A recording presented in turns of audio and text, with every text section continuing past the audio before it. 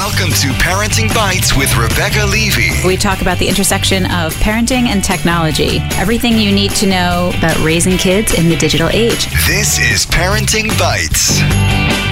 Hi, welcome to Parenting Bites. This is Rebecca Levy of Kids Views. I'm here in the studio with Amy Oztan of Amy Ever After. Hello. And we have Andrea Smith yet again via Skype. Hello. Hi, Andrea. Hello. Exiled in New Jersey. Yeah. From the Jersey Bureau. Exactly. Are very special. This week on the show is actually a different show. It's sort of a slight back to school episode. I went to the back to school massive event for Microsoft where they showed every piece of technology they're rolling out, which is all amazing and cool. And you walk through and I sort of cry. So I'm like, why don't my kids have all this in their school? Including like all the amazing new 3D integrations into PowerPoint. And there's so much incredible technology. And then, things like the Surface Pro, the Surface laptop, Minecraft in the schools, just tons of cool stuff. But my favorite part was the interview I did with one of the Microsoft and Education executives about what technology means in education. So this is not an interview about what Microsoft is doing. This is not a product interview. This is about what you as a parent should and could be advocating for in your school when you're talking about bringing technology into schools, and what you could be doing on your own as a parent.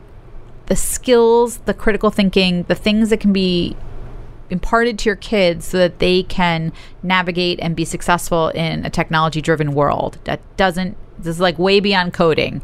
It's about the real skills that go into being those kind of thinkers that will enable them to navigate the world we live in and the world we will live in, which we don't even know what it'll look like. So hope you enjoy it, listen in, and then we will have our second segment, which will be our Bites of the Week. Today, Microsoft has put together this event that really sort of celebrates everything Microsoft is doing that's touching education. And it's everything. It's from Minecraft to the laptop it was just a huge breadth. Can you speak a little bit about why Microsoft is putting this investment into education and what they sort of hope to see from it? Yeah, I think it's a commitment that's needed based on the dynamics that we see, both with the opportunity for transformation that's truly happening in classrooms, but certainly the dynamics of the workplace. It's very true that the way in which all of us learn, the way we collaborate, share ideas, communicate, get access to a rich, wide world of content, has changed learning.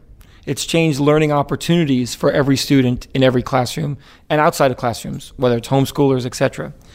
But even more so, the workplace dynamics have changed. Both the global dynamics, a hierarchy-free environment where students work or workers work collaboratively on projects, don't get work done in silos.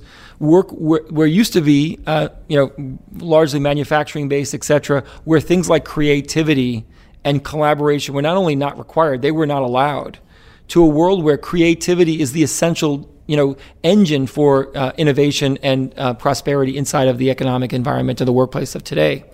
So that's created demand for a new reality of students. And there are talent gaps in the United States and many other countries where companies like Microsoft can't find enough people to fuel the jobs to grow the innovations that we have on slate. And that's true in many parts of the world. And so we've got to create both a marriage of this new education potential that's being powered not only by technology, but new opportunities for learning with this new reality of the workplace. And that's one of the reasons why we're so committed to education. It's a priority for government leaders. It's a priority for parents. And as Satya said today, the opportunity is the challenge. We have tremendous talent. The potential is for every student in every classroom, rich or poor, girl or boy, rural or city, is absolutely there. And what we need to do is really create an environment where every student has an expectation to have a limitless future, walk into every classroom uplifted about what they can achieve, and then just work hard to support the teachers and the school leaders to make that happen. And when you do that, you create a tremendous engine for change. So it's interesting that you bring up creativity. I think a lot of people separate creativity from technology, right? There's this idea that you're a science STEM person or you're an arts person. And what's really interesting about a lot of what you guys are showcasing, whether it be Minecraft, the 3D paint, like all that stuff that's going on, is how intertwined the two things are, and that there's this whole, that's not true, that you're one or the other. Yeah, no, absolutely. I mean, I think you often see this happening. If you talk to someone who's a developer or a coder, they're an amazing musician or painter. They have just diverse environments. Show me software that isn't built by creative people, and I'll show you bad software likely.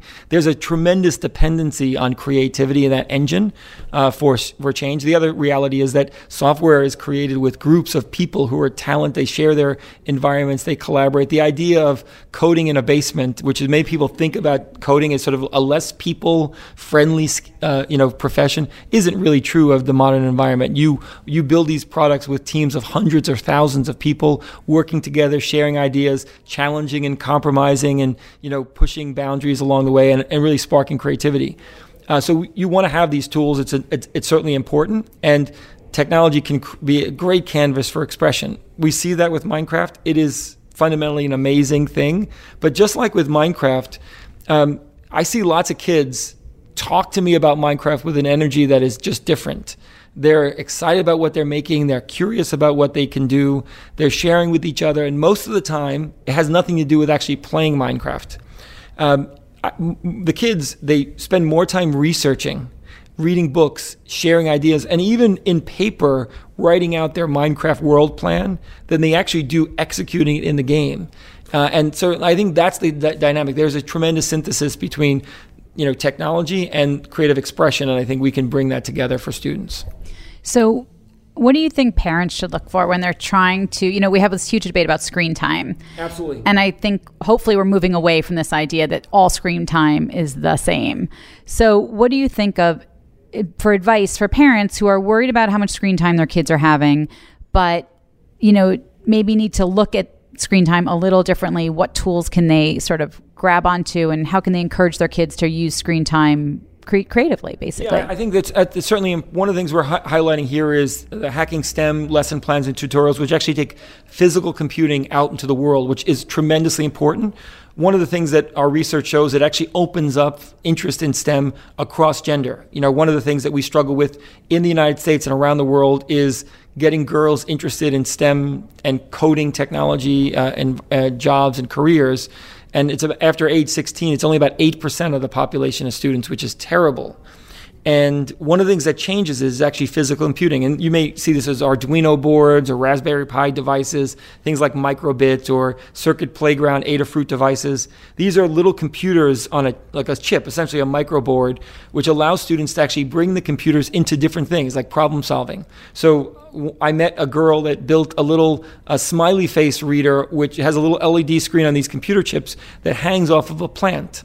And the plant is connected to, water sensors that connect to this board. And when the plant is well watered, it has a little smiley face. And when it needs water, it frowns. And it's very, very, very purpose-driven, but really ingenious in terms of a creation tool. In some cases, you build a computer that actually can create. I actually did an event in the UK, and I had a group of about 30 girls who had built basically a computer-based electric guitar. It basically was a piece of cardboard, and they had a computer, this little microbit mounted to it, and because it had an accelerometer in it, when they moved the thing, it created different sounds. There's little buttons that they could hit to create different sounds, actually creating a little bit of a musical instrument. But many of the girls, what they were really interested in is actually creating and decorating the guitar. So they, created different shapes and colors and patterns with their guitar, and they loved the crafting part. And they learned the coding because of that. And that's a great synthesis of both creativity and really different medium. And a lot of that had nothing to do with screen time. So there's different technologies that can be embraced as well. But you're absolutely right. I think parents need to play a huge role in just being smart about what their kids are doing and balancing it in the right way. Are they getting skills that are going to be useful to them in their future? When they're involved with something like Minecraft, what is that creating? And is there an opportunity to teach lessons around how do you share ideas? How do you collaborate? How do you do it in a smart way? How do you make sure that you're protecting digital rights? One of the things you talked about with parents, first thing parents do is keep their kids safe online, understand what their kids are doing, how do you create a dialogue with their students and your children about what's safe, what's not safe, how do you create that natural environment. I think it's critically important. And certainly, an area that we prioritize at Microsoft. So it's always so exciting to see all these things. I have to say, I was like, I wish my kids had that in the classroom. And I walked down this thing like, wow. And one of my daughters is at a STEM high school here in the city, which is only 30% girls, by the way. So how do we as parents advocate to get these tools into a classroom? I always feel like teachers are already overburdened. You had a huge pushback from some teachers about technology. Then you have other teachers who are excited by it. Yeah, sure.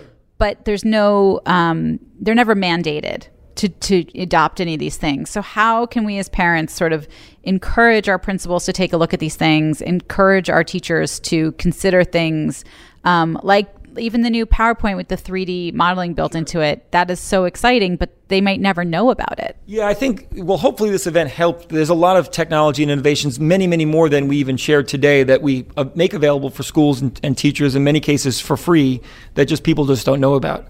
But I would actually say that what I want parents to advocate for is not technology. I don't want to say I need more computers or more whatever. I want parents to advocate for the realities of outcomes that they want. I want parents to say, I need a personalized learning environment for my student. I need my child to be challenged in and out of the classroom. I need them to have a global perspective. I need them to be getting insight about how they're progressing before they fail a test.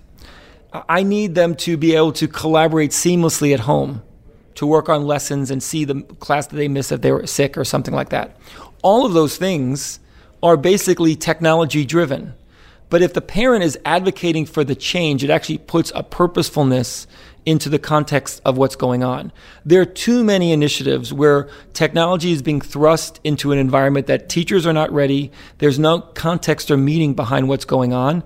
And some cases, a teacher will figure it out. But in 80% of the environment, the teachers are just too busy to really understand what to do. And if you just drop a computer into a classroom in any city in the United States, my brother and sister teach in the city, so I understand this reality. The first thing that they'll do is say, what is this? Then they'll say, how do I use it? Then they'll say, okay, how do I turn it on, connect to a printer, connect to a projector? What do I do if it breaks? How do I get more of these for kids, et cetera, et cetera? All of these questions wouldn't exist if you didn't throw the device into the hands of a teacher first. It's all servicing the technology. And in many ways, the journey that we've been on in schools in the United States and beyond, in many cases, is put technology first and then answer a bunch of questions to remediate the technology. What you've got to do is actually put the learning first, the learning outcomes first, and understand that technology is not a question. It's not if or not. Technology is absolutely part of the world we live in. It's part of the workplace that exists. Technology is absolutely a part of the agenda. There's no need to debate it. No need to say, what's the impact of technology? It's a critical element. What you've got to do is actually put it behind what you're trying to achieve. How do you get better learning outcomes? That's the goal. And then make technology serve that.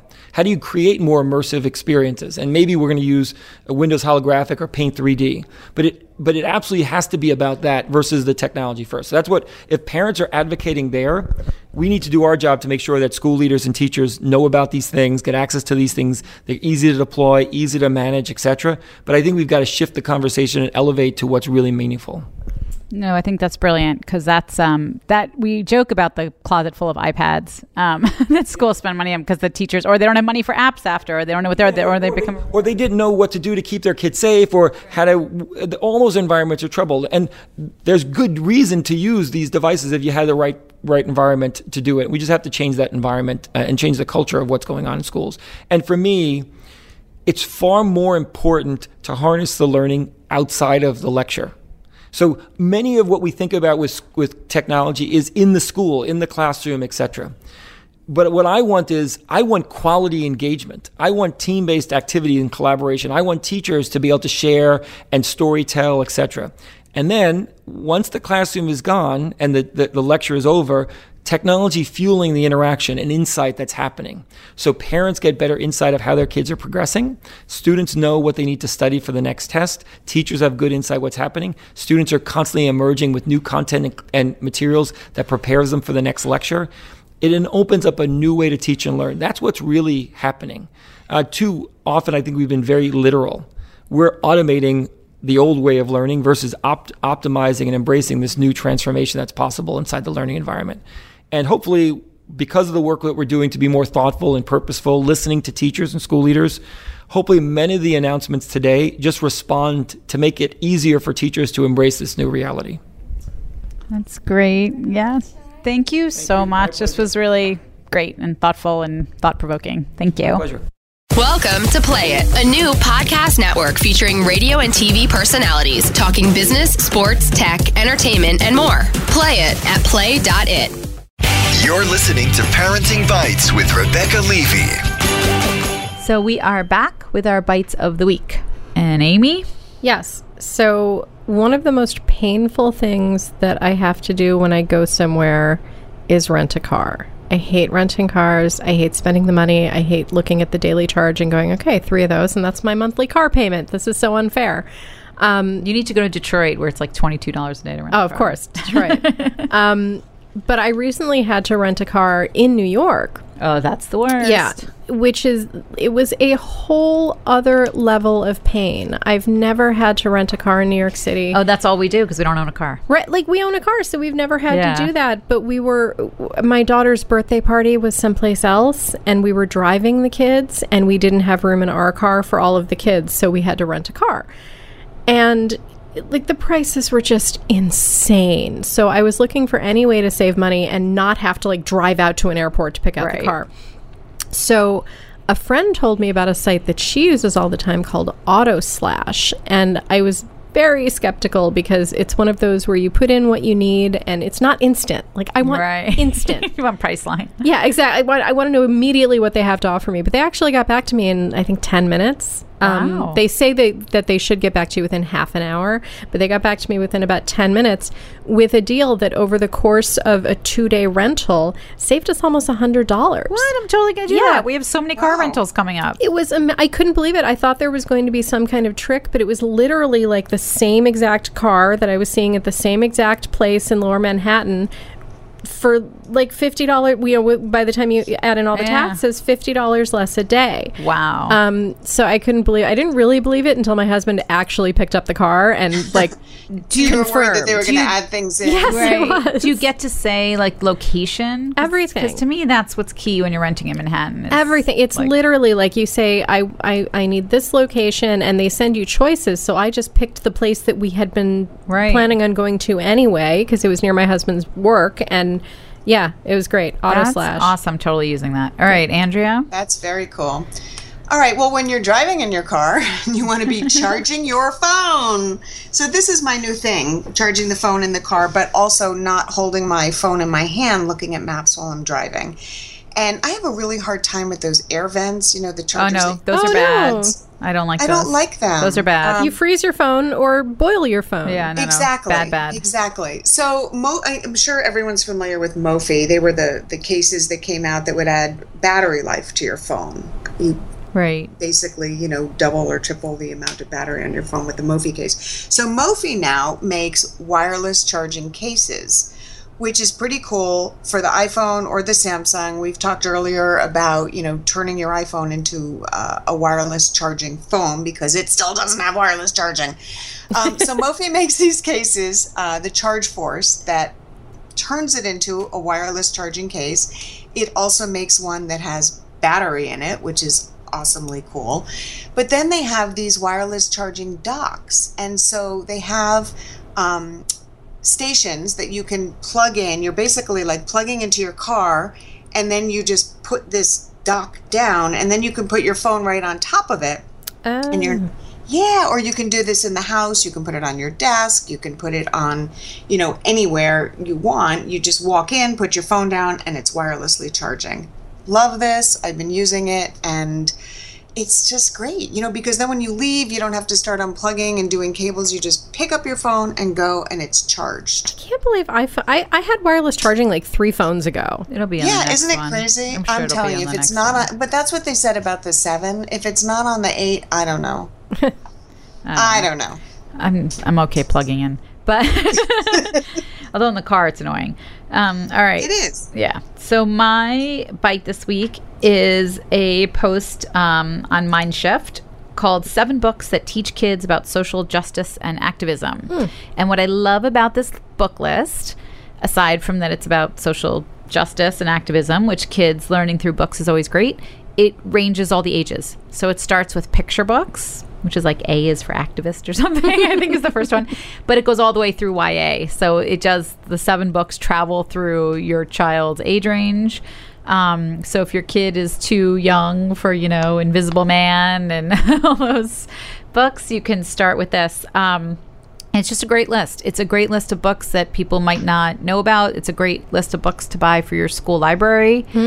And it's summer, so your kids can read and learn and maybe even get inspired to do some sort of social activism project, write postcards to their senators or something like that. Or governors. I'm big on the local, because local's where your kids make an impact, because that's all your education's local. So anyway, that is our show for this week. That was our education, still summer. Some of you probably going back to school in 1 week, which I can't even comprehend. Crazy Texas in New people. York, right? We'll have another, 7 weeks before we start school or something. But you can find us on iTunes, play.it, rate, review, subscribe. And of course on facebook.com/parentingbites and parentingbites.com. We'll have links to all of our bites this week. We're not going to have links to Microsoft because it was just an interview. That would be weird. And I think you all know how to find Microsoft. Right. You can find the stuff you need. One less link I have to look up. There you go. And on play.it, where you can find Parenting Bites and all the CBS podcasts. Till next week. Happy parenting. Bye. Bye.